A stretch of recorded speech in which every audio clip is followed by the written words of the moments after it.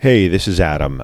So the episode you're about to listen to, hopefully, I mean, you could stop right now.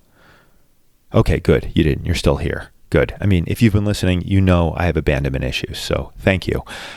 This episode was recorded in June 2020, a bit of delay getting this one released, only relevant insofar as there are references to quarantine and lockdown, the usual things, and those may have changed because the world is changing very quickly right now. Wow. Original profound sentiment there, Adam. Okay. All right. Let's do it.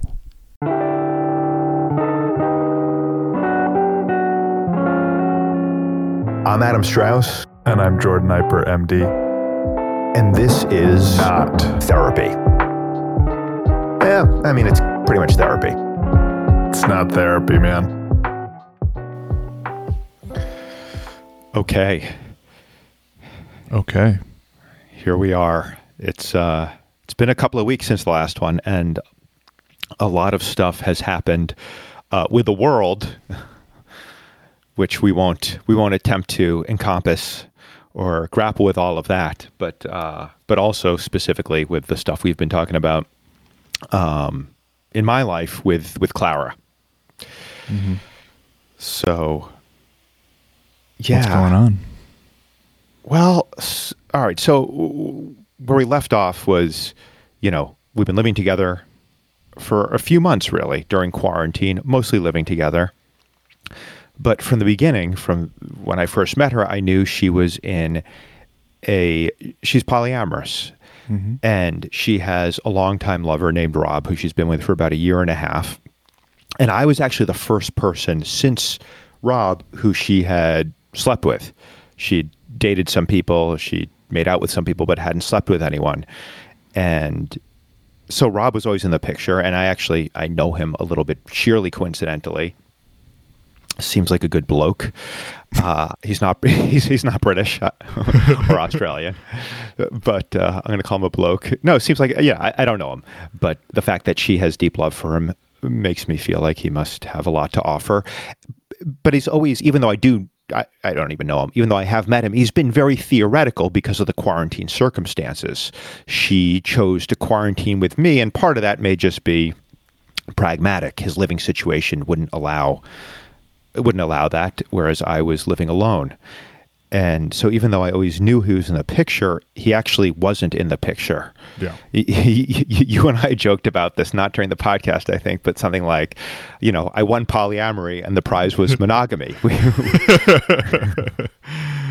Clara and I have been, for all intents and purposes, in a monogamous relationship for the past, and not just a regular monogamous relationship like dating, cohabiting. Yeah. So as things have opened up, it is now mid-June, and when we last talked, it was the end of May. Things were starting to open up, and she was able to start seeing Rob again, and she was seeing Rob again, and that was predictably bringing up all sorts of feelings. And one of the things I was grappling with is how much of those feelings were due to this change in circumstance with Rob, and how much of them were more this, what sometimes seems like a more fundamental feeling of insecurity I have with her. Mm-hmm. Which I would define as a feeling like she doesn't like me enough or care about me enough, whatever that mm-hmm. means. And that, I think, and that's been there even before things started opening up and she started seeing Rob again. But certainly when she started seeing Rob, that really increased dramatically. Yeah, I'm sorry, I think my internet cut out there for a sec. Yeah, I was saying my memory is that, it wasn't actually that she doesn't like you enough. I think it's been abundantly clear that she has very strong feelings for you, and in fact has been very demonstrative with that at many points in the relationship. And maybe that is starting to change, but I feel like our conversation was less centered around the rather amorphous concept of does she like you enough, but more about can she meet your needs? Does she want to go to the level of depth and commitment that you want to? And so it was maybe almost a little more logistical or pragmatic than like, does she like you? I don't know. Yeah, no, for sure. And yet It really does. I know it kind of sounds like a juvenile sort of, junior high school way to put it. Oh, yeah, she likes you or she doesn't like you. But it really does feel that way to me in my mind. That's how this insecurity, which is, I think, as you've posited before, related to childhood stuff, does feel like, despite a lot of evidence to the contrary, I can be very quick to conclude in the moment that, she just doesn't really like me that much. In fact, sometimes I feel like, maybe I'm just kind of annoying to her. Mm-hmm. And this came up recently, and we'll get to that. Yeah. But right. Yeah. If there is another explanation, if it is more a logistical thing, or her time, she doesn't have enough time or something, or because she's busy, she's splitting her time commitment between two people, but that's going to feel to you, that's going to register on a deeper level as she's rejecting me. She doesn't care about me. Yeah. And I think, as we've discussed, it seems like I have a pretty sensitive hair trigger to feeling that way. Yeah. Yeah. That's a really important thing we've been tracking.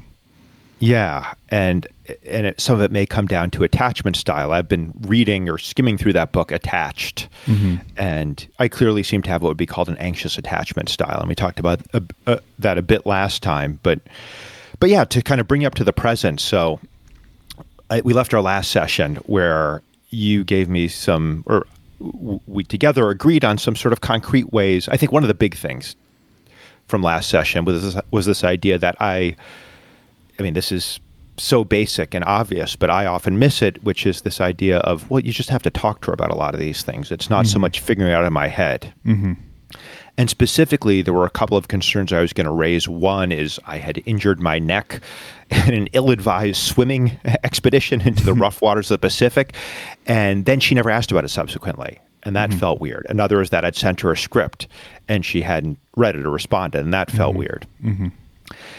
And so we did talk. And the neck thing I decided not to bring up because I realized that the circumstances around that were a little, I'd injured my neck, but then she left to go to her parents' house for like 5 days afterwards. And by the time she left, I did tell her my neck was starting to feel better. So I feel like that's understandable. It wasn't, but the script thing was weighing on me.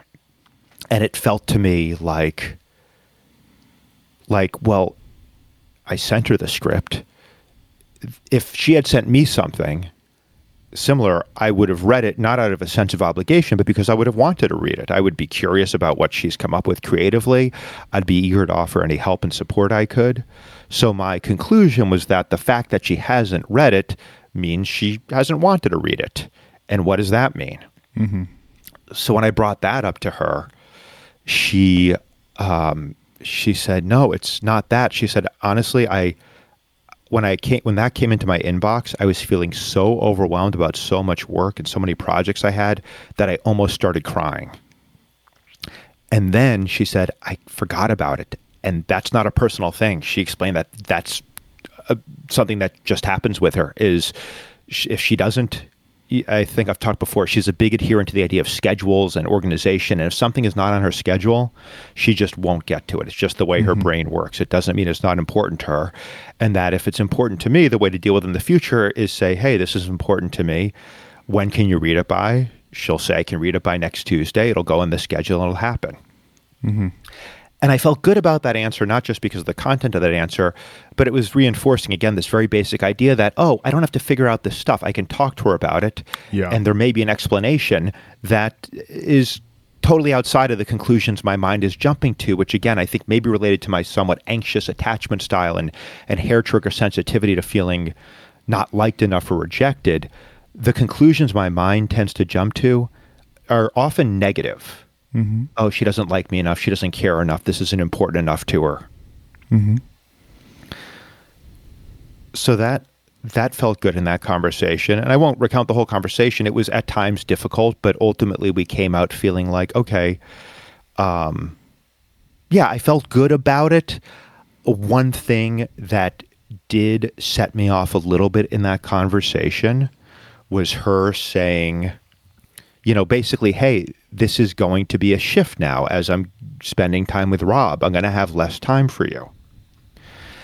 And what that provoked in me was kind of I'm going to call it an OCD type reaction, where I started mourning the fact that we hadn't spent more time together when we could have. Mm-hmm. Because for the past 3 or 4 weeks before that, we were mostly living together, but pretty much every 3 or 4 days, I would feel like, hey, let's take a couple of days apart. And she was totally okay with that. But my sense is she also would have been okay with spending more time together continuously. And so my mind went into this sort of self-flagellation regret. Unfortunately, in front of her, like, oh man, I should have spent every possible minute I could have when I had you all to myself. And that was a huge mistake. And I'm never going to get an opportunity like that again. And it's this very sort of, yeah, it's this almost temper tantrum-y type thing I go into of like really regret. And I say temper tantrum-y because there feels like there's something juvenile, this kind of refusal to accept reality. Like it's a big no, like, no, it's not okay that I didn't spend the time with you I could have. And I'm going to beat myself up over it. Mm-hmm.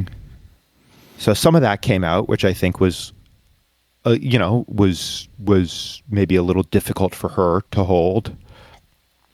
But ultimately, the conversation ended feeling not great, but feeling like, okay, feeling a little bit better about things, definitely. Mm-hmm. And feeling like, once again, that, that it felt workable. It felt like this thing that I thought was this huge issue that she just doesn't care about me because she didn't read my script. No, it's not a big deal. There's a specific reason. There's a way to work around that reason. And as long as we keep communicating openly and clearly, we can continue navigating this somewhat rocky path in front of us as she reintegrates Rob into her life. Mm-hmm. And and then we had a couple of days together. That visit felt good. And then she wound up leaving. She wound up leaving a little bit early, which initially threw me off. I felt like she was supposed to be staying one extra day. And then she's like, listen, I really feel like I have to get back to my place and just kind of have some time to myself. And I had a somewhat negative reaction to that, but also very quickly realized, you know what, this is fine. It's not personal. I get that she needs time to herself. And then we saw each other again a few days ago. We were supposed to be 3 nights together. We went away to Point Reyes, and it was difficult. From the beginning, it was, you've talked before about how she can sometimes be inconsistent in her affections. And that's a good way to put it, is, she has, she says she's the moodiest bitch alive. And she gets into dark moods and she knows how to navigate them, but the way she navigates them is whereas when I'm suffering, I tend to talk a lot about it. She tends to, some would say a podcast worth of fetching. She tends to not quite withdraw, but just not talk about it, kind of try to soldier through as best she can. Mm-hmm. But it's very, very clear to me when she's suffering, when she's, and we talked about this early on when we started cohabiting back in April. It was tough because whenever she was in a negative mood, I automatically took it as, oh, she doesn't like me that much. Yeah. And then gradually I learned to let that go and see it as, oh, Clara's going through one of her moods. I look at it like kind of like the weather. There's some clouds passing overhead for her, and they'll pass, and then there'll be sunshine again, and then the clouds will come back, and it doesn't have anything to do with me. And I'd reached a place where I was, certainly I enjoy her company more when she's in a good mood and being affectionate and effusive, but I really wasn't taking it personally when she wasn't that way. Mm-hmm. But this visit was tough. I hadn't seen her in a few days, and she was it just felt like, so we're at Point Reyes and we're hiking, and I couldn't help feel like I'd rather be hiking alone. It felt like we just weren't really connecting, and it was painful. And I'm not going to go into, the play-by-play. I have a tendency to do that. I am first and foremost a storyteller, but it was that first day in Point Reyes was painful. And then that night we got back to our Airbnb, and she was suddenly being very affectionate, and it was just such a clear contrast to me. It just felt so wonderful to bask in her love. let's take the weather metaphor again. It's like it had been a cloudy day and I'd been outside with not enough clothing, shivering in the damp cold. And now suddenly the sun is breaking through and I'm just reveling in it. It just felt wonderful. But the next day was another difficult. When I say difficult, there wasn't any overt conflict. It was just like, just not really connecting. Was there an acknowledgement of that between you two during those times when you weren't really connecting? The first day I brought up, like, hey, I can tell you're struggling. And she was like, yeah. And is there any, my ordinary thing, is there anything I can do? No, there's almost never been, I don't think there's ever been a time where I felt like I could help her with her struggling, which is maybe problematic for me in some ways, but we can get to that. But yeah, there were some acknowledgments. And it often, though, feels or felt this visit, and I think feels a lot. I mean, this visit was because we were essentially vacationing together. We were together 24/7, whereas before when we were cohabiting, there'd be long periods of time where we're in the same house, but she's doing her work, I'm doing my work. And so it felt like a lot of it was just wanting to feel good, wanting her, not being clear sometimes what's my feelings, what's her feelings, but just me not feeling good. And yeah, wanting to feel good and wanting her to feel good, and me monitoring her moods. And yeah. And then our third day, we were both feeling a lot of anxiety, and it really, I took a microdose of mushrooms. And soon after, I mean, she was just clearly in so much evident distress.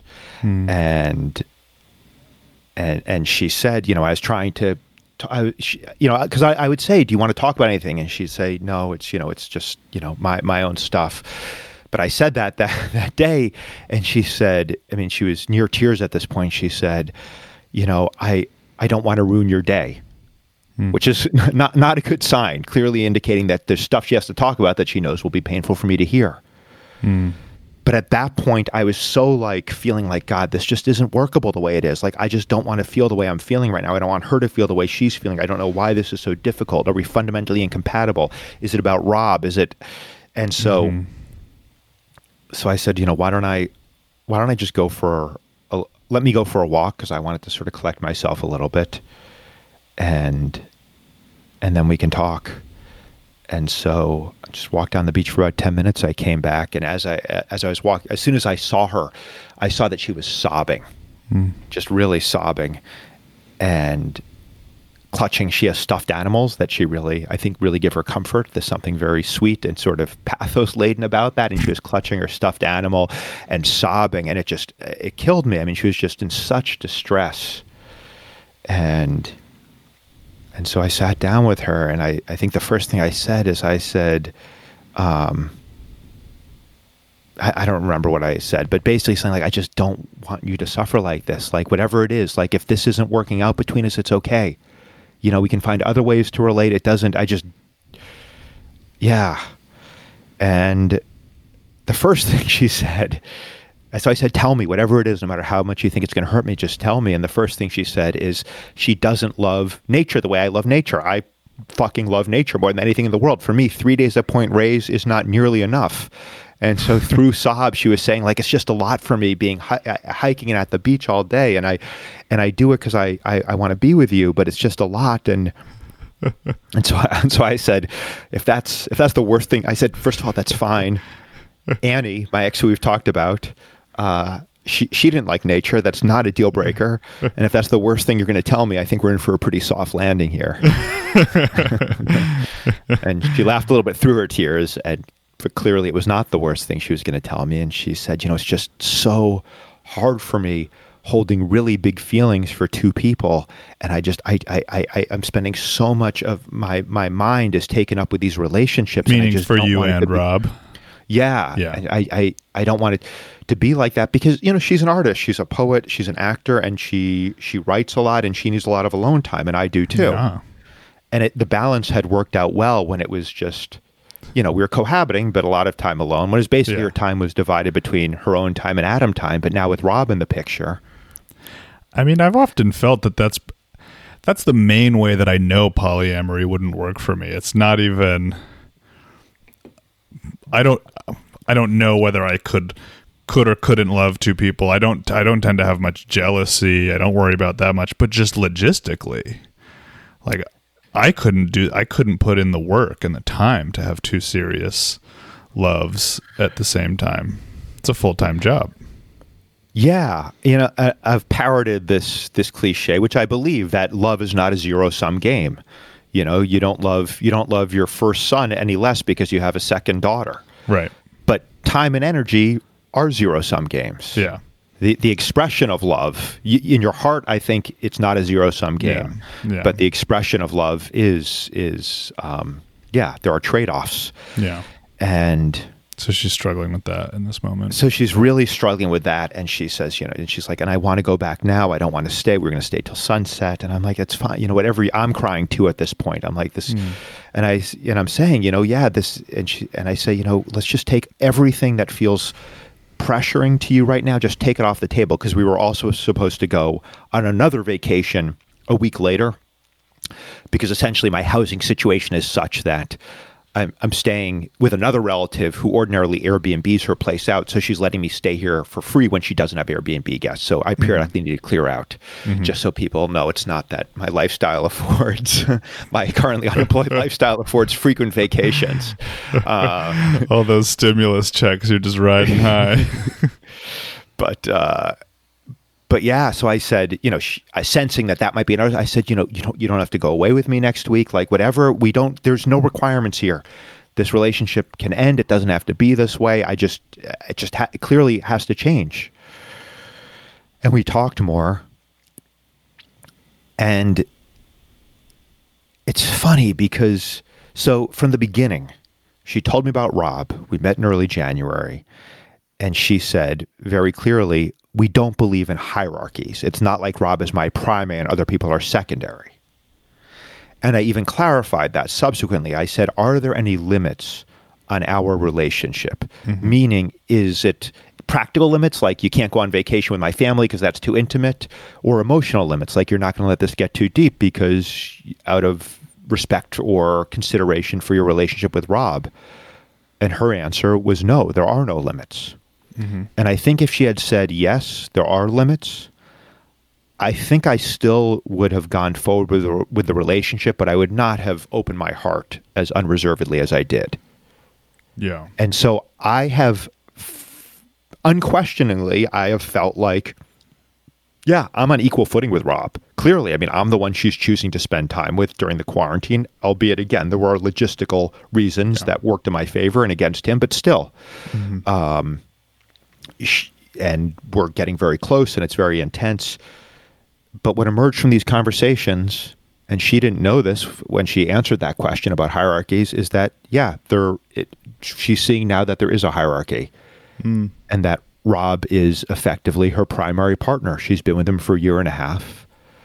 And, I said, I was obviously vulnerable, and maybe there was a part of me that was trying to score points or make her feel bad, but I did want to know. I was like, do you love him more? And she said, I can't answer that, but it became clear that, yeah, she values that relationship more than she values our relationship.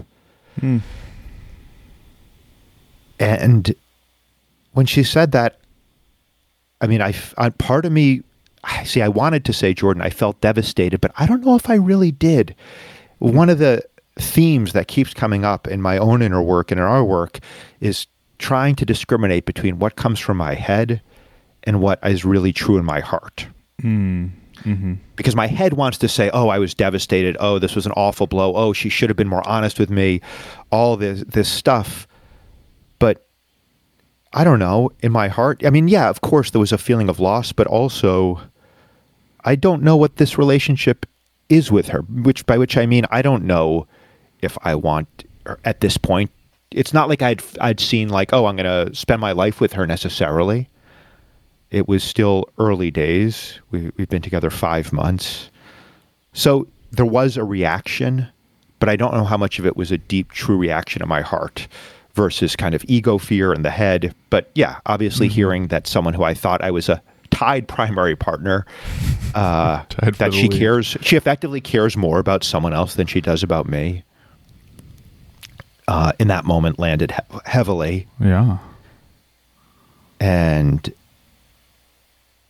yeah, I mean, to be fair, she didn't volunteer. Like, I was kind of fishing because I was kind of offering her a lot of outs. I wanted her to feel like free, like she could. Yeah. And so I said, do you feel like like going forward, do you feel like you want Rob to be your primary and me to be your secondary? And she said, through sobs at this point, yes.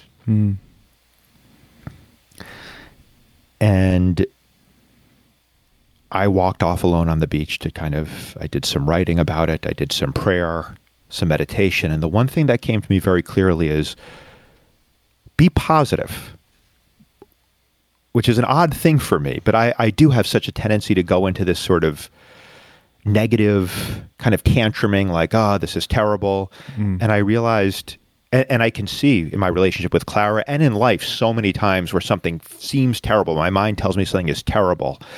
And then I sit with it for a little bit and it actually is fine.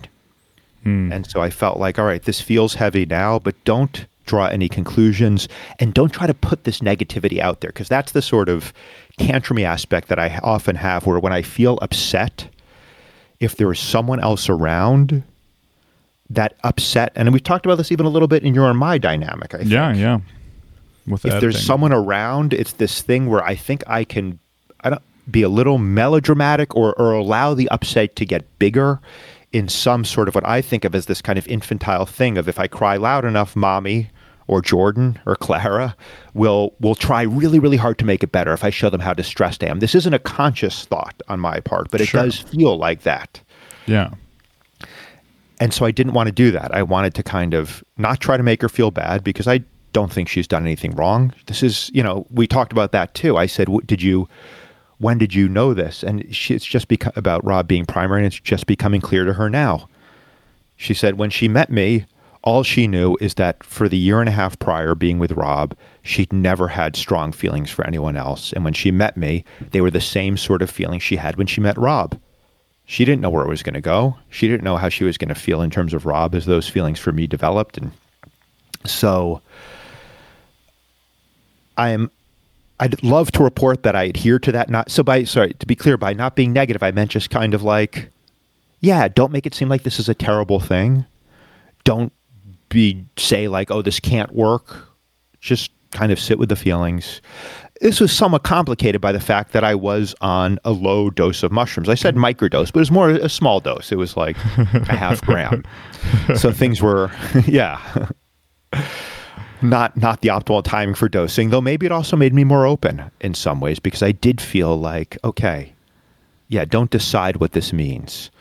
Unfortunately, I didn't totally adhere to that. On the hour-and-a-half ride home from Point Reyes, there were a few little passive-aggressive comments I made, as well as some genuine discussion. And what I said to her was basically, it's hard for me to, she said, like, I'm not concerned. She said, I'm not concerned. I know we'll navigate through this.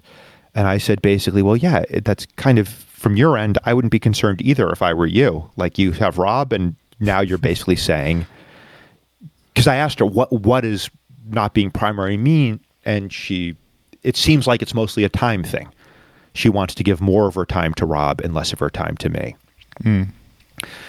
So I was like, from your perspective, that seems like an easy thing to negotiate. But from my perspective, like, feels like a pretty drastic shift.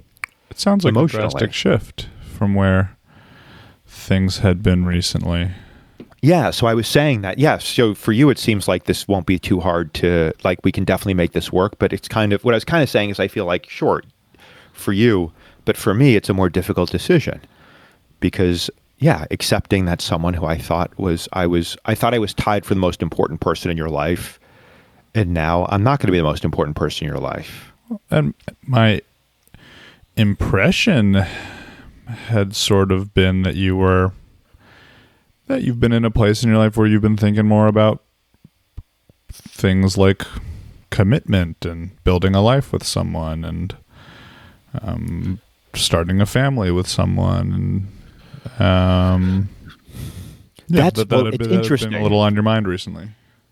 Yeah. So we talked about this last episode that you just jogged my memory. One of the other things that we had talked about last episode was she had said she considers me a partner.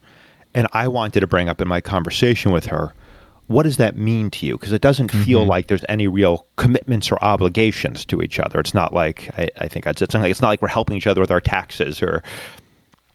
Yeah, it's kind of interesting because that word is used so, I don't want to say loosely, but that, I like in the Bay Area, almost in the name of just like taking out the hierarchy and like gendered nature of so many relationship defining terms, partner becomes very ubiquitous. And I think it's a beautiful way to describe someone you're with, but it can also, the more ubiquitous it comes, it's not exactly clear what it means in terms of the arrangement and the commitment, etc.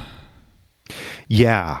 And so I brought this up to her, and the way I brought it up to her, so again, we're now back a couple of weeks. When she came back, I had this conversation, with the same conversation where I said, you didn't read my script. Why? I also said, you talk about partnership, and for me, I'm feeling a real call to help support each other and contribute more to each other's success. And I'm not sure if that's what you want, maybe because this is, the elephant in the room here is she's 20 years younger than me. Yeah. And Rob is her age. And I think that could be part of this too. But I said, so maybe just because you're at a place in your life where you feel like you need to, put more of your focus just on yourself. And she said, this was great. She said, yeah, but also like, what do you really mean when you say supporting each other?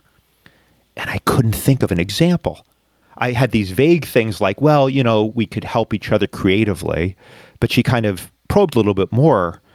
And as she did, I realized it was smoke and mirrors. It was a house of cards. Pick your cliche. It didn't feel like I had a concrete idea of how I wanted to support her or how I wanted to be supported by her.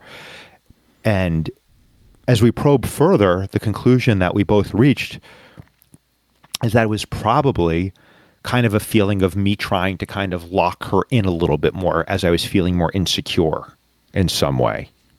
Not lock in and like she can't see Rob, but locked in like we have more, we're tied together more.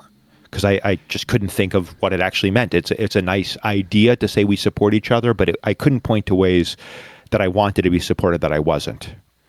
Huh.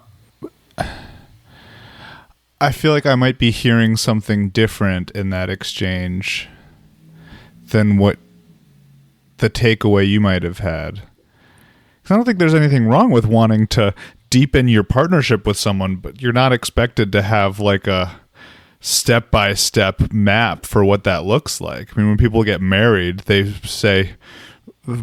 take broad sweeping vows. They don't say like, and on Sundays we will review our credit card bills for the week and help each other rein in any excess spending and cancel subscriptions that no longer need to be kept. It's like it's a metaphysical concept, partnership. And I don't see anything wrong with keeping it in the metaphysical domain. I think that's sort of a fallacy that you're not talking about something real if you can't pin down the X, Y, and Z of what you're wanting. Yeah, and I think that's sort of her point is that, yeah, this is a real partnership, but it's not like I can point to things that I want that I'm not getting. When I say deepen the partnership, what does that mean? And I did not have an answer for that. But that's which in really my mind. did feel. Go ahead. Yeah, but I mean, without an answer, what is it? It's meaningless words. To me, it really rang true. The conclusion again that I reached, which was like, oh yeah, this is just kind of this general sort of ploy to try to feel some more security, but there's nothing behind it. The term ploy is so pathologizing. It does. Maybe you're developing serious feelings about this woman and you're starting to have fantasies of like, wow, what if we built a home together? But that's the point, is that I wasn't. I'm not having those specific ideas. Uh-huh. That's the thing, is that I genuinely couldn't come up with one thing of saying, yeah, I would like to build a home with you, or I'd like to meet your parents, or I'd like to, I couldn't point to a single thing that to say that what our partnership currently consists of, I would like to add to. Yeah. Yeah, let's keep going. I just want to,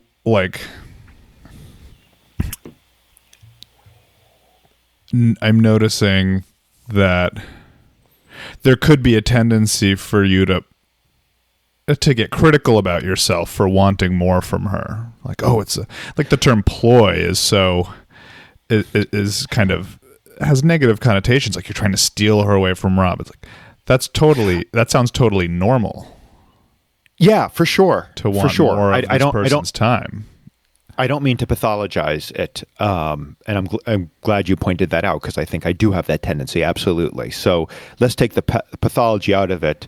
The conclusion, though, still remains for me that I can't point to things that I want that I'm not getting right now in the partnership, other than potentially more time. Mm-hmm. And that was the thing of, now I'm going to be getting less time. So anyway, that was our last conversation a couple of weeks ago. Yeah. In this, now it's clear that I am going to be getting less time if I choose to stay in the relationship. Yeah. And so that was that was 2 days ago when I last saw her, and we had this conversation about Rob being her primary and getting more of her time and energy, and her position being like, this is totally workable, and me being like, I don't know. And I said a couple of reasons. One thing I said is, I don't want to, it feels like it could be a form of unkindness to myself if it feels like I am, basically, if there's some sort of inequality, if it feels like this old thing, if I like her more than she likes me, if I'm into her more than she's into me, I don't want to be getting scraps, as it were. Yeah. Two, though, I also don't want to feel, again, like there's limits in the relationship. Are there now limits at this point? Are there limits in how much she'll open her heart?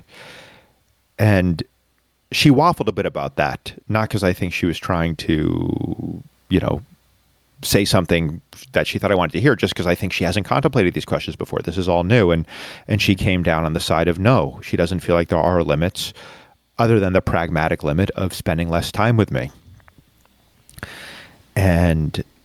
But still, it felt like a pretty drastic shift.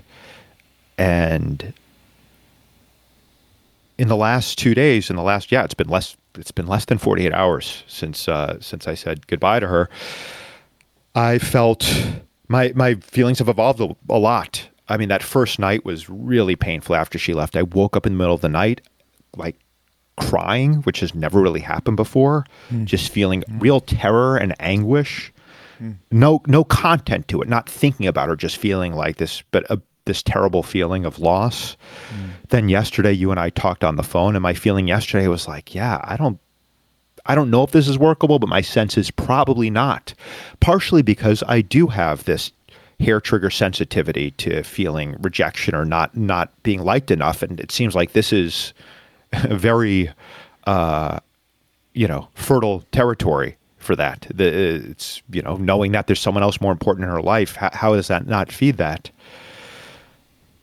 But today, I'll give myself credit. Instead of really going into reactivity yesterday, I continued to try to just, this is such a new agey, broad term, but try to practice positivity.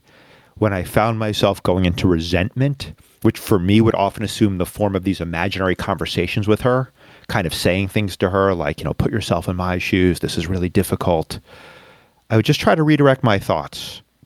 Not that I have to invalidate that, but recognizing that with my advanced age, I turned 46 a week ago, I've developed something that sometimes can feel a tiny bit like wisdom, in that I know feelings change. And especially when you've gotten like a big piece of news, like the informational download like she gave me about not being the primary, got to sit with that for a while and see where things land. Yeah. And as I have meditated and written and just lived my life over the last 40 hours or so since I heard that, I've been feeling more and more like, yeah, this is workable. I know what we had before wasn't workable. I know things seemed workable for the time we were living together exclusively. And then the last few weeks, as she's been reuniting with Rob, has felt increasingly unworkable. And part of that has been my own insecurity being triggered, but I think a big part of that has been her being a lot of distress and feeling overwhelmed with these relationships. And that in turn has made it so that our time together hasn't been that pleasant because she's been in a difficult place. Mm-hmm. I said something to her on the car ride home. I said, I'm going from primary to secondary. That's a pretty big downgrade. And she said, actually, it'll probably feel like an upgrade to you because it'll be more like when I'm with you, I'm really with you. And I'm really excited to be with you. Mm-hmm. And I'll dress up and I'll do my hair. And I don't particularly care about that stuff, but she does care about that stuff and it'll be more of a special thing. So my overall feeling now is like, yeah, this last few weeks have not been working. And if the effective, like I can say, oh, it's going to hurt so much not being the most special. But I don't know if that's true. That's a mind thing. It may also be a heart thing, but I can't say for sure. I think it'll probably hurt somewhat, but I don't know how overwhelming those feelings will be of jealousy or an insecurity. And the pragmatic change of us spending less time together, if I separate out the insecurity, because see, the thing is, as for someone who tends towards insecurity in a relationship, having someone there as much as I want her is very reassuring. It's kind of a very blunt instrument approach to eliminating the insecurity. I'm just going to pause because there's a dog barking. Can you hear the dog barking? No. Okay. All right. It's probably one of my auditory hallucinations. So that was a joke for our listeners. Never had hallucinations. Rarely even on psychedelics, which is disappointing, but that's another subject. So there's a feeling. It doesn't really happen with psychedelics. It's a common misconception. Well, even ayahuasca though, I don't get visions. Right. But yeah, to the point of where I'm feeling, what I'm feeling now is the fact of spending less. So yeah, having her there exactly as often as I want her, which is a lot. Kind of is almost like an artificial way to avoid the feelings of insecurity, but that wasn't going to be our life forever. And it was too much. At times it was too much. And so this idea of maybe, and I don't know what it's going to be. Is it we see each other twice a week or something? My sense is it's probably like that. And I don't think she'll have an answer. I think we feel it out, but seeing her a good deal less inherently doesn't feel bad. I'm someone who likes to be alone a good deal of the time and appreciates, solitude. I think the challenge could more be of, it gives more play to me feeling insecure when she's not here a lot of the time, especially when I know she's with another lover, a now primary lover. Mm-hmm. But I don't want to throw in the towel based on my mind telling me that it's going to be really difficult to deal with this insecurity and jealousy because my mind tells me a lot of things. That's the nature of OCD. My mind lies to me constantly. Mm-hmm. It lies because it's trying to protect me. It's not my enemy. And so I think in this case, it's trying to protect me by saying, hey, this is going to be really difficult and painful, Adam. You should just pull the plug right now. And it may be really difficult and painful, and I may have to pull the plug, or she may pull the plug. But I feel like all things considered, if what we're ultimately talking about is spending somewhat less time together, that seems like that could work very well. Mm-hmm. Yeah. So there's a wanting to draw conclusions right now, but ultimately a recognition that you just got to see how this next chapter goes. Yeah. And the biggest reason why I want to stay with it is I'm learning so much. I'm seeing so much about myself, particularly this insecurity, but so many other things, tendencies towards passive aggression that I had no idea I had. This whole sort of, going into negativity, like things that I didn't see the forest for the trees, basic things about the way my mind operates are being thrown into relief and they're changing. That's the amazing thing. Partially through prayer has been very powerful for me. Meditation, I'm seeing these things shift. I'm seeing myself start to let go of these patterns that have been so deeply entrenched I wasn't even aware they were there. So that in and of itself is enough reason to stay with it. But also I do love her. It is a special connection. And I feel like I can get a lot out of it in this reduced form, which ultimately may not be reduced, or may be reduced only in time, not in depth and not in enjoyment and connection. Yeah, I think the question that keeps coming up for me is, and maybe this, I don't want to, I'm aware of not wanting to like be forcing some value or goal on you or something, but I keep feeling curious of like, is among the things you're learning through this relationship, have you been thinking about what type of life you want or what type of relationship you want, you know, over the next number of years? Or yeah, do you want to build a house with someone, that sort of thing? Yeah, I'm just going to close the window because these dogs are barking in my head very loudly. Yeah, have I given thought to that? You know, I think one reason why I feel okay about the shift is, yeah, I think that I'm starting to intuit that I might want more of a partnership than I feel like I could have with Clara. Mm-hmm. And I can't quite say why, but she is, well, yeah, maybe it comes down to certain things I want that I'm not sure she can give me, which I want to talk about. But to answer your question, no, I'm not sure. I mean, I like I've always, not always, but since I've had nephews and nieces, I've felt strongly that I want to have kids. But as I get older, I feel like that may not happen, and I'm okay with that. Mm-hmm. I do want to have a deep, supportive partnership. And yeah, I mean, maybe what you were picking up on earlier, there's something there where it's like, maybe I do have a sense that that's, I'm referring to me bringing up, you know, hey, I want to deepen this partnership, and her saying, what does that mean? And me saying, I don't know.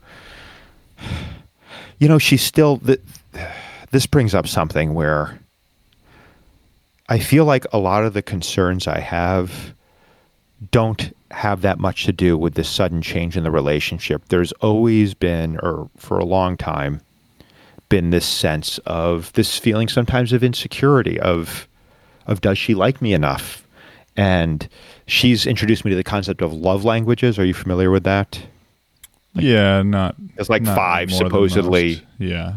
There's you know, physical touch, acts of service. Yeah. Anyway, one of them is verbal affirmation. Yeah. And I think that's a big one for me. Mm-hmm. And I think that's not a big one for her. And I think one thing that's been tricky is early on in the relationship, she was super, super effusive, and she still is sometimes, but often, you know, so when we were having the sobbing conversation on the beach, I said, you know, it just feels like a lot of the time, I said, I don't know why you're with me a lot of the time, because it just feels like you don't like me. And she said, no, I like you immensely. That's why I do these things, like go on these hikes that I otherwise wouldn't choose to do, because I like you so much. And one thing that came up in my journaling today was this feeling of like, yeah, I would do well with someone who gives me a lot more verbal affirmation. But then I wonder if maybe my desires there are unrealistically high, because it's not like she doesn't give me verbal affirmation. And she's almost never critical. It's just like, I would like more of it, but maybe, so part of me could say, yeah, I do better with a partner who gives me more verbal affirmation. But part of me feels like, yeah, maybe that would be hard to find that. And maybe it's really more about my own work, which is clear that there's still a lot of my own work in terms of this deep sense of insecurity, of not being liked enough. I mean, the fact is, a lot of people would say, yeah, she's going on vacation with you to a place she doesn't particularly want to go. Clearly she likes you. But for me, the silence during the hike is, yeah, she doesn't really like me. Well, again, yeah, and talking about love languages, I mean, we're talking about the mechanics of expressing something inside and making you feel seen and loved and taken care of in a given moment. But there's clearly a much bigger dynamic unfolding between the two of you right now than just sorting out the compatibility or incompatibility of your love languages. There is a fundamental question about the potential future or not potential future of this relationship. And my question for you is, have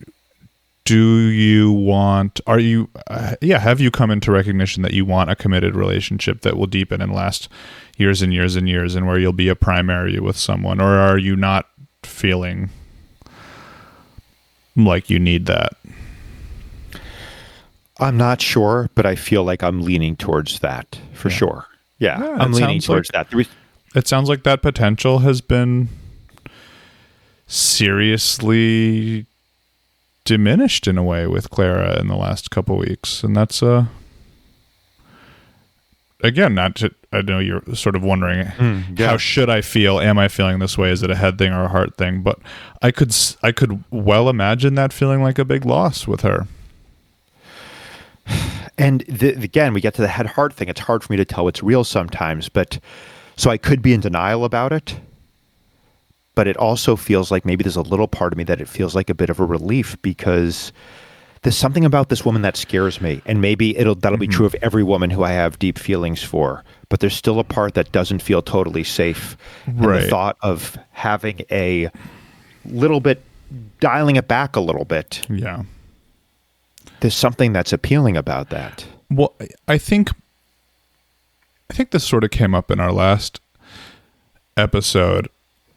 You know, I think maybe there's a way in which you were starting to know that, with respect to her, that she wasn't going to be able to be what you need, give you what you need. And we could like try to chalk that up to love languages or this or that, but it's a much more ephemeral thing than that. Encompassing what do you mean by ephemeral? Well, it encompasses so many different variables. It's like maybe she could be the same exact person with the same exact love language, but in 10 years she'd be able to give you what you need, So her life stage has something to do with it. Her personality, her love language, your personality, your needs. We're not going to be able to reduce it and pin down the factors. But my sense is there's been a growing recognition in you in the last month or so that there even before she reunited with Rob. Even before she reunited with Rob. Yeah. I think there was a sense that it was, there was a way in which she wasn't going to be able to be that person for you. Yeah. Yeah. I mean, it's hard. There has been some of that sense. And then sometimes there's a feeling of, I come back to, well, you don't know, and don't try to draw conclusions. Yeah. I want to go back to what you said of she scares you, because that sounds really rich. I think I've said this before, maybe not quite in stark terms, but there's something about her that I feel I think it may be me, and I might have this with any woman with deep feelings, but it feels like I don't feel, despite a lot of evidence to the contrary, it's what I said at the beginning. Sometimes I feel like she doesn't like me, and that's scary. Mm-hmm. It's scary to feel like I have these feelings for this person, and it's some old thing. I can't go further with language, but there's a feeling of it not being totally safe, and there's an imagining that I could find someone who I would feel more totally safe with, but that may be bullshit. I don't know. See, one of the things is, because it's been so long since I've had any sort of committed, because this is a committed relationship. It's not an exclusive relationship, but there is a commitment to each other. It's been so long since I've had that I can't really remember, like, did I feel, and of course the non-exclusive nature can contribute maybe to that insecurity.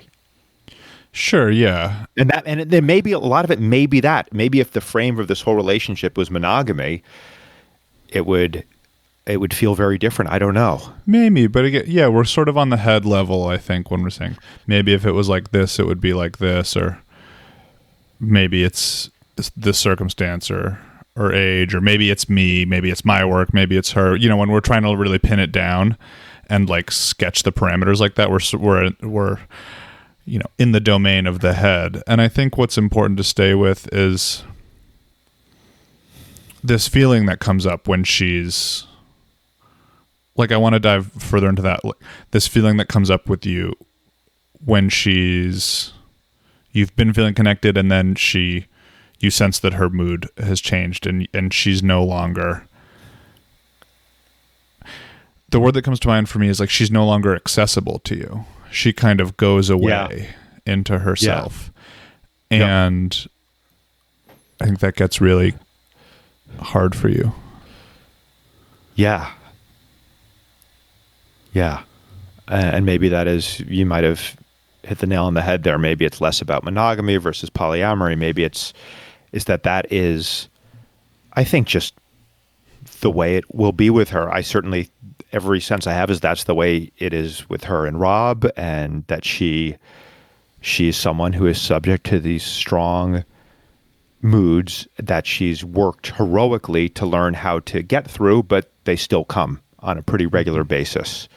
But as she says, if she, she's like, the bad thing is she has these moods very frequently. The good thing is it's usually a matter of hours and then it passes. Mm-hmm. Yeah. And the sense I got is that the reason it's been more frequent and prolonged recently is because she's felt so much pressure and tension by trying to hold these two relationships with me and with Rob. Yeah. Say a little more about the feelings that come up for you in those moments. The stuff because it seems like you've been having a lot of strong experiences and learning a lot about some of your reactions. Yeah. I mean, the worst is the feeling of talking to fill space. Talking just to say stuff because the silence is painful. And, part of this, Jordan, also is sometimes I feel like, maybe we're just not that compatible in a lot of ways. Yeah. Intellectually. That's an old story for you, that term. It is. And I also feel like I have an appreciation now of how I can have vital, feeding, giving relationships without this perfect compatibility. And yes, it is an old thing. And it can also be an OCD perfectionism thing, Yeah, we're not... Of course, there's not... firing on all cylinders at all times. Right, exactly. And I think she's leery of that. She sees that with me, where she'll say, this last visit, when she came to my place to pick me up, I assumed it was going to be passionate making out because it always has been before, and it wasn't. And as we were having these frank conversations, 2 days ago, I had mentioned how that was jarring for me. And she said, well, that's independent of what's going on now. That's the way it's going to be sometimes. Yeah. Yeah. So, I mean, part of the big learning here for me in this relationship has been this surrendering again and again, these kind of like these little deaths, I would call them, of like, oh, I'm not quite having the experience I want to have with this person right now. These little disappointments. Because having been, I mean, I've had lovers, but having not been in a real relationship in so long, man, the relationships I've had in my head, Jordan, they've been perfect. They've been perfect. Every line I've said has been brilliant. Every line she said has been, it's passion, so the reality 24/7. Yeah, exactly. There's never the relationships in my head, I've never felt like, oh, I need a little bit more space. That's never come up. So it's felt like a process of growing up a little bit, like, oh, this is real life. And it's wonderful in ways I didn't imagine, but it's certainly also painful in ways I didn't imagine. Yeah. The little I think some of that, I really like that term because it's a little thing. There's just these little moments of disconnection, but it can feel horrible. And I totally can relate to that 100%. Something is dying. Some fantasy, some like ideal. we're in the car driving somewhere and there's nothing to say. Oh, we have nothing to say. She's boring or I'm boring or this isn't going anywhere. This is and it feels like a really big deal in the moment. It feels like an emergency sometimes for me in those moments. Yeah. And this incidentally, I think is part of the argument for polyamory, is that you get different things from different people, and relationships can ebb and flow, and you love different people in different ways. And you might have one person where it's a really, really deep intellectual connection. Someone else, it's more of a lot of verbal affirmation and loving each other. And so, yeah, it's so tricky. It's such and again, not that I'm any sort of expert on the matter, very far from it, but it strikes me as such a delicate balance, because yes, of course, that sounds beautiful, the recognition that you're not going to get everything from everybody, and that is a very important thing for all adults to recognize in their relationships, and not try to force someone to be everything for them. But at the same time, running away from polyamory could be a way to try to hide from the mourning of that reality. Yeah.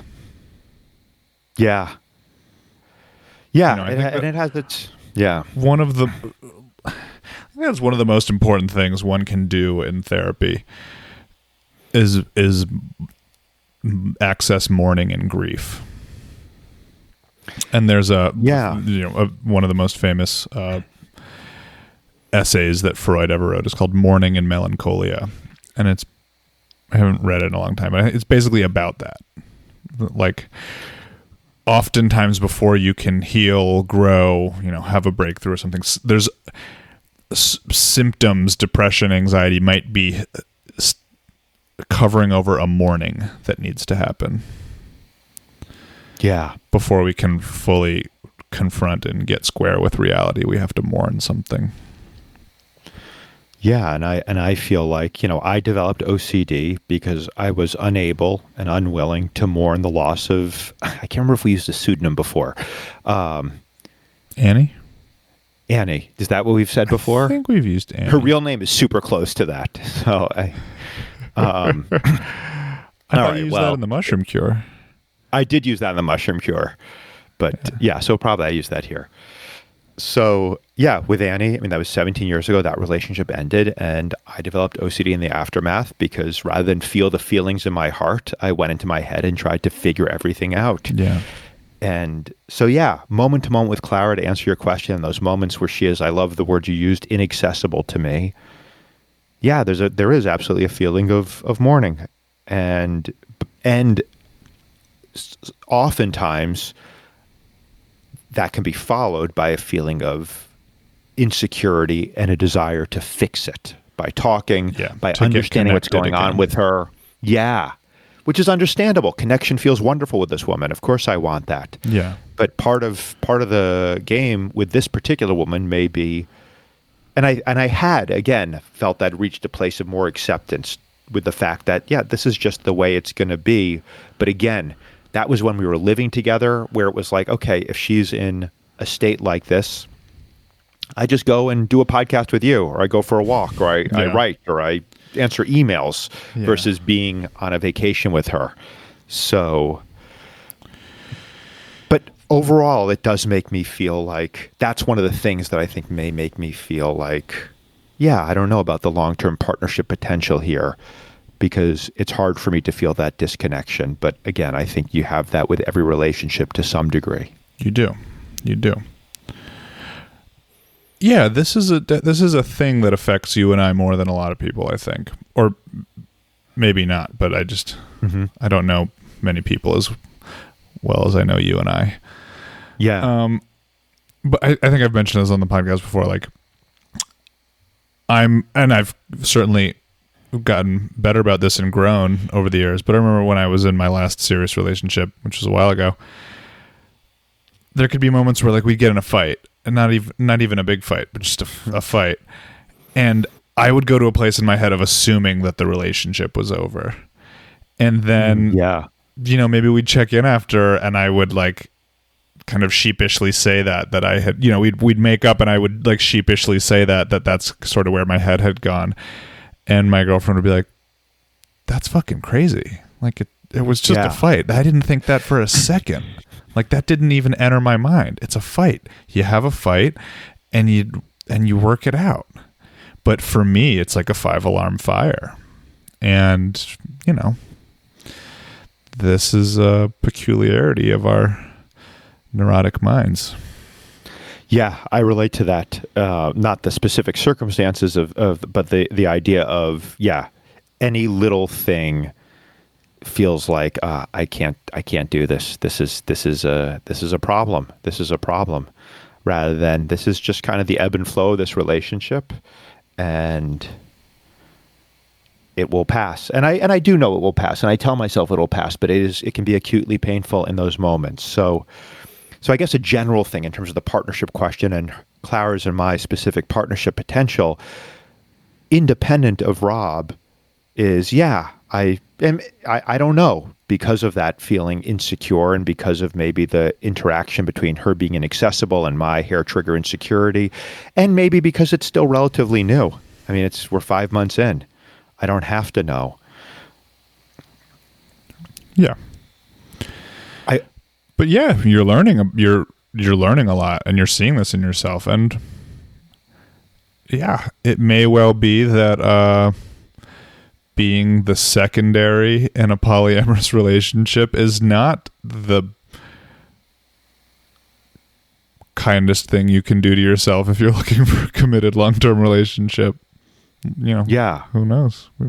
Yeah, I don't know, because it's not clear to me that I think that is ultimately what I'm looking for. But I think first of all, this advances that, even if it doesn't happen with Clara. I mean, I've learned more about how I am in relationships in the last 5 months than I've literally probably learned in the last 15 years. That's like wonderful. I've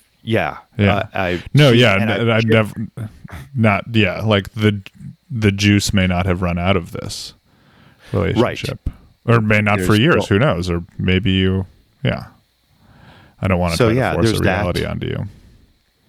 I did want to say one thing, though. You were talking about fighting with your girlfriend. And so I'm going to talk my conversation, which I think I'll have tomorrow with Clara, is generally basically what I've just said, that, it's not clear to me that this is a major problem. Let's see how it goes.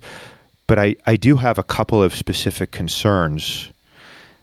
And one of them is, more than once in recent days, as we've had difficult conversations, she's brought up, or in the last couple of weeks, how just her standards for relationships have changed radically thanks to Rob, because it's such a great relationship. She had somewhat unhealthy relationships, and with Rob, it's been super healthy. And my sense is that they just really have never had any significant conflict in a year and a half together. Mm.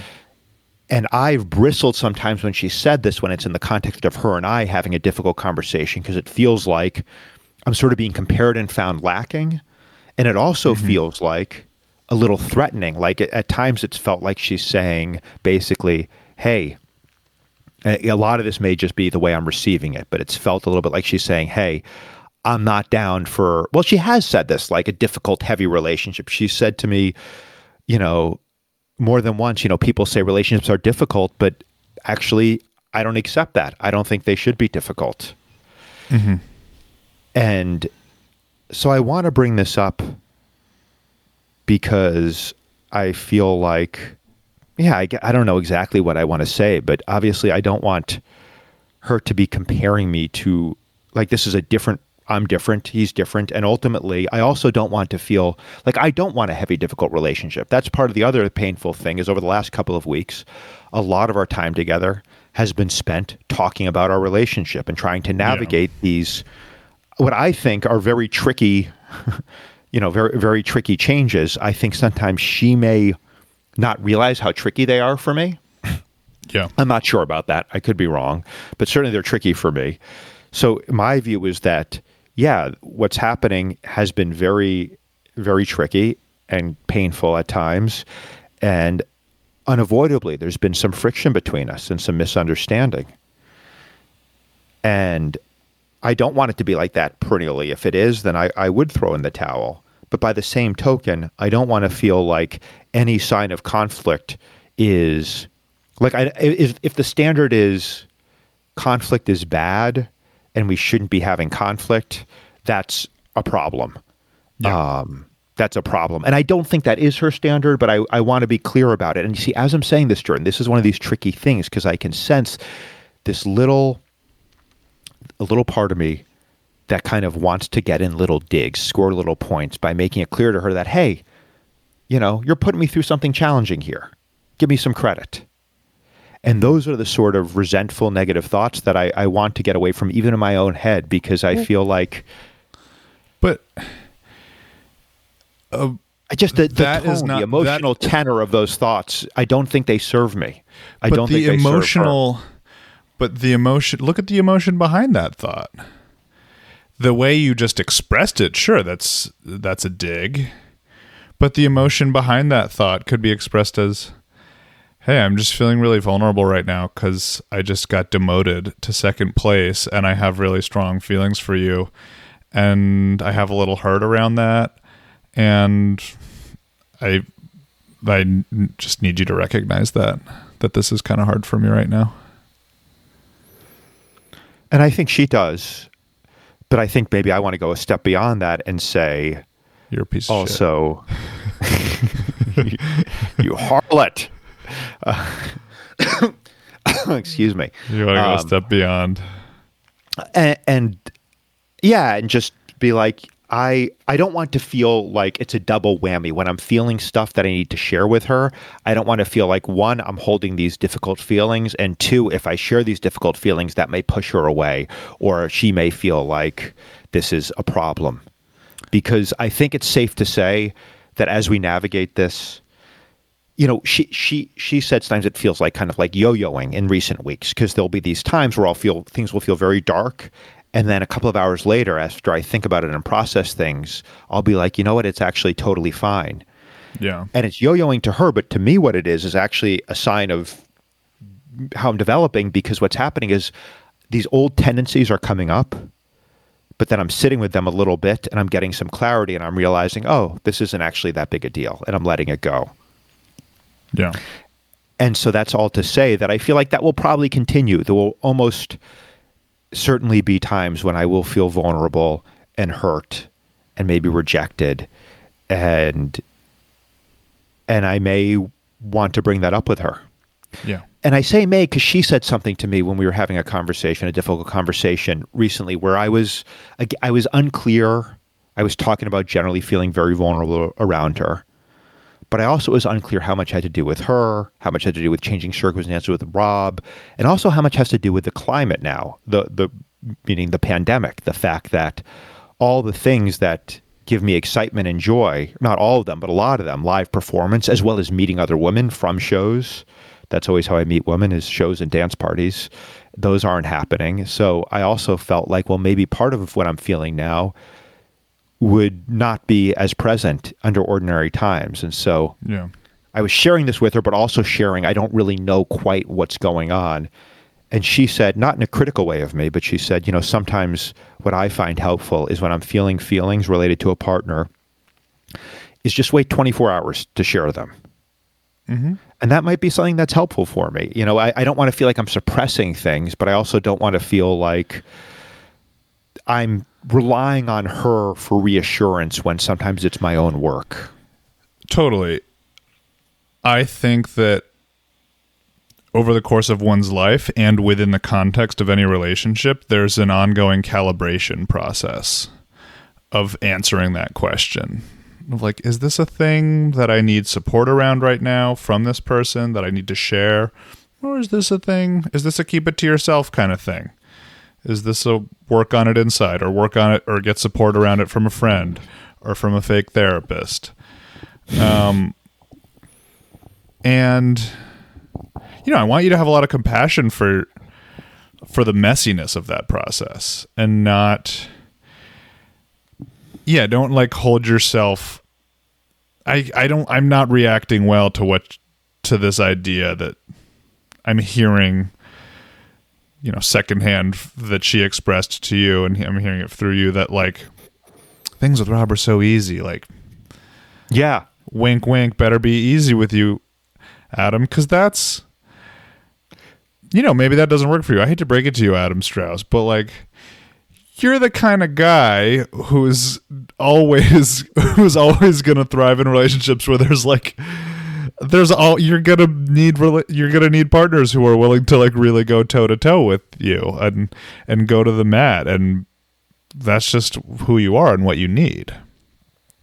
And but it's also, yeah, go ahead. I have to say though, I feel like it is to some degree circumstantial, because when she moved in with me in whatever it was, I think it was early mid-April, we had zero conflict for basically 6 weeks or so, until 6 or 7 weeks, until Rob started re-entering the picture. Yeah, of course. There was fear on my part, obviously, as you know about, but there was not. Yeah, so I feel like I agree. I feel like I'm probably not going to be in a 1.5-year relationship and be like, we haven't had a single fight. And part of me when she says that too is I feel like it's been, and I think she also acknowledged this a little bit, it's been relatively easy circumstances and uncomplicated circumstances for you and Rob. You've effectively been monogamous and falling in love, and B, there's, I don't know, like I said, I really don't know Rob at all, but that the lack of conflict doesn't mean that there isn't conflict. The lack of verbalized conflict may be that he doesn't talk about things. I don't. Yeah, who knows? I don't know him. Who knows? But I guess what I feel like is the conflict that's arising now feels largely as a result of these changing circumstances and insecurities that have been triggered. So I don't feel like it has to be a perennial feature of my relationship with Clara.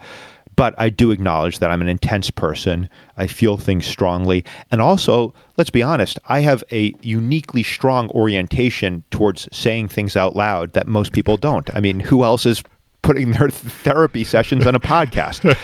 A weird fucking thing. So my default, when I'm feeling something, and I do this on stage and stand-up, I'm a verbal processor. I hate to be this guy who's like, oh, what everyone else is thinking, I have the balls to say, because it doesn't even feel like balls. It feels like I have to. I don't know why. Yeah. I've always had this, maybe it's some existential loneliness. Maybe there's something, whatever the reason is, I like to call out how I'm feeling. Yeah.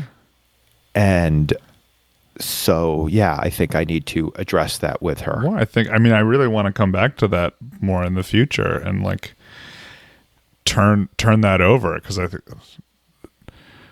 why I feel the need to share everything from whence cometh the existential loneliness driving your need to verbally process so much, and that's not to pathologize it, because clearly I share it to some degree, and I've been in relationships. I've dated people where I can tell we've sort of acknowledged together that there's an incompatibility there. And that if we're on the car trip and I'm feeling weird, I want to talk about it. Like, I want to just be like, we're not really connected right now, huh? And, I became a fucking therapist. Like, that's what therapy is. You want to talk about it. that's I want to talk about it. And not that's everyone does it. That's fine. That's fine. Like, there's some people who are just like, I'd rather not talk about it and see if it passes in an hour. And there is absolutely a time and a place for that. And both you and I definitely have more growth available to us in that domain of getting more comfortable metabolizing things inside of us. Just like, and that is a muscle that you strengthen over time. And I have seen you strengthening it in the last several months, of where, something that you might have needed to talk about with her that would eat you up for a day, or that you would, need to talk to me about, increasingly you're able to go take an hour and sort of chew. It's like digestion metaphors are very apt for therapy. And there's a very famous psychoanalyst, Wilfred Bion, who that was one of his main things, was using the metaphors of digestion and metabolism to apply to the therapy situation. And that's what it is. And that's a skill, that's a strength that can be deepened over time. The ability to gulp, just run it through your gut, and I actually didn't need to talk to her about that. But I also think it's a beautiful thing that you're a verbal processor. Yeah, maybe it would be good if I was a little bit less of a verbal processor, given the length of most of our podcast episodes. But as you're saying this, though, it's something obvious is occurring to me, which is that, that is a fundamental difference between her and I. She digests on her own. And and that may have to do with the fact that she's, struggled with depression and has learned that often, this is something that's also somewhat difficult for me, is I feel like, I don't ever feel like there's a moment where I've really helped her. That's not true. There's been a few, but rarely. When she's struggling, it's her own thing. And I'm a problem solver. I'm a fixer.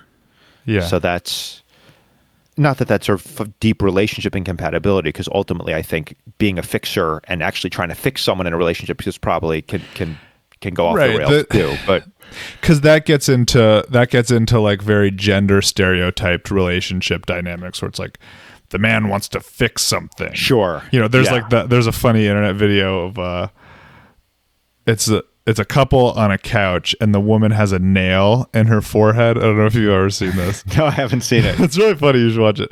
The woman has a nail sticking out of her forehead and they're sitting on the couch and she's like, I feel so off. I don't know what it is. Like my head hurts. And the boyfriend's like, you have a nail sticking out of your forehead. She's like, don't try to fix it. Just like, let me talk. I just need you're always trying to fix everything. He's like, but there's a nail and it's sticking out of your forehead. It's really funny. But I don't think, I think that cheapens your offering to say you're like a fixer. I think you're a connector.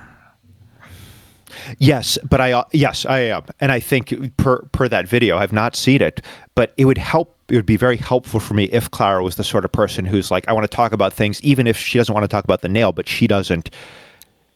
There's the inaccessibility at those times. She's not saying, I think I feel off because my sister yelled at me, even though I know there's a nail in her head. She's saying nothing. She's just giving me a kind of a forced half smile. Yeah. And I'm talking about the incorporation of Point Reyes National Seashore to fill silence in our conversation.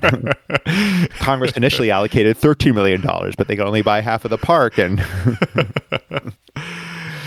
I want to continue tracing the dynamics in your mind and in your history that she is bumping up against. Like, what algorithm in your mind is getting triggered by her silence, by the silent lover, the silent woman attachment figure? Because clearly there's a resonance with your, as you were saying, your thing of like upping the ante and expressing a lot of emotion and distress at times when you really need to be seen, and the big fights that you had with your mom and some of the stuff between you and I that we've talked about where, so there's like and that's how relationships always go, is like one person fits perfectly into the other person's little pockets of pain and neurosis, and they trigger each other and drive each other crazy. So I just want to keep tracking those. Whoa. So you just kind of, that's how relationships always go? Relationships in your mind are a linking of neuroses, and we always find people triggering back and forth. Well, no, that's a simplification, but I think humans have an uncanny way of winding up in relations with people that like uniquely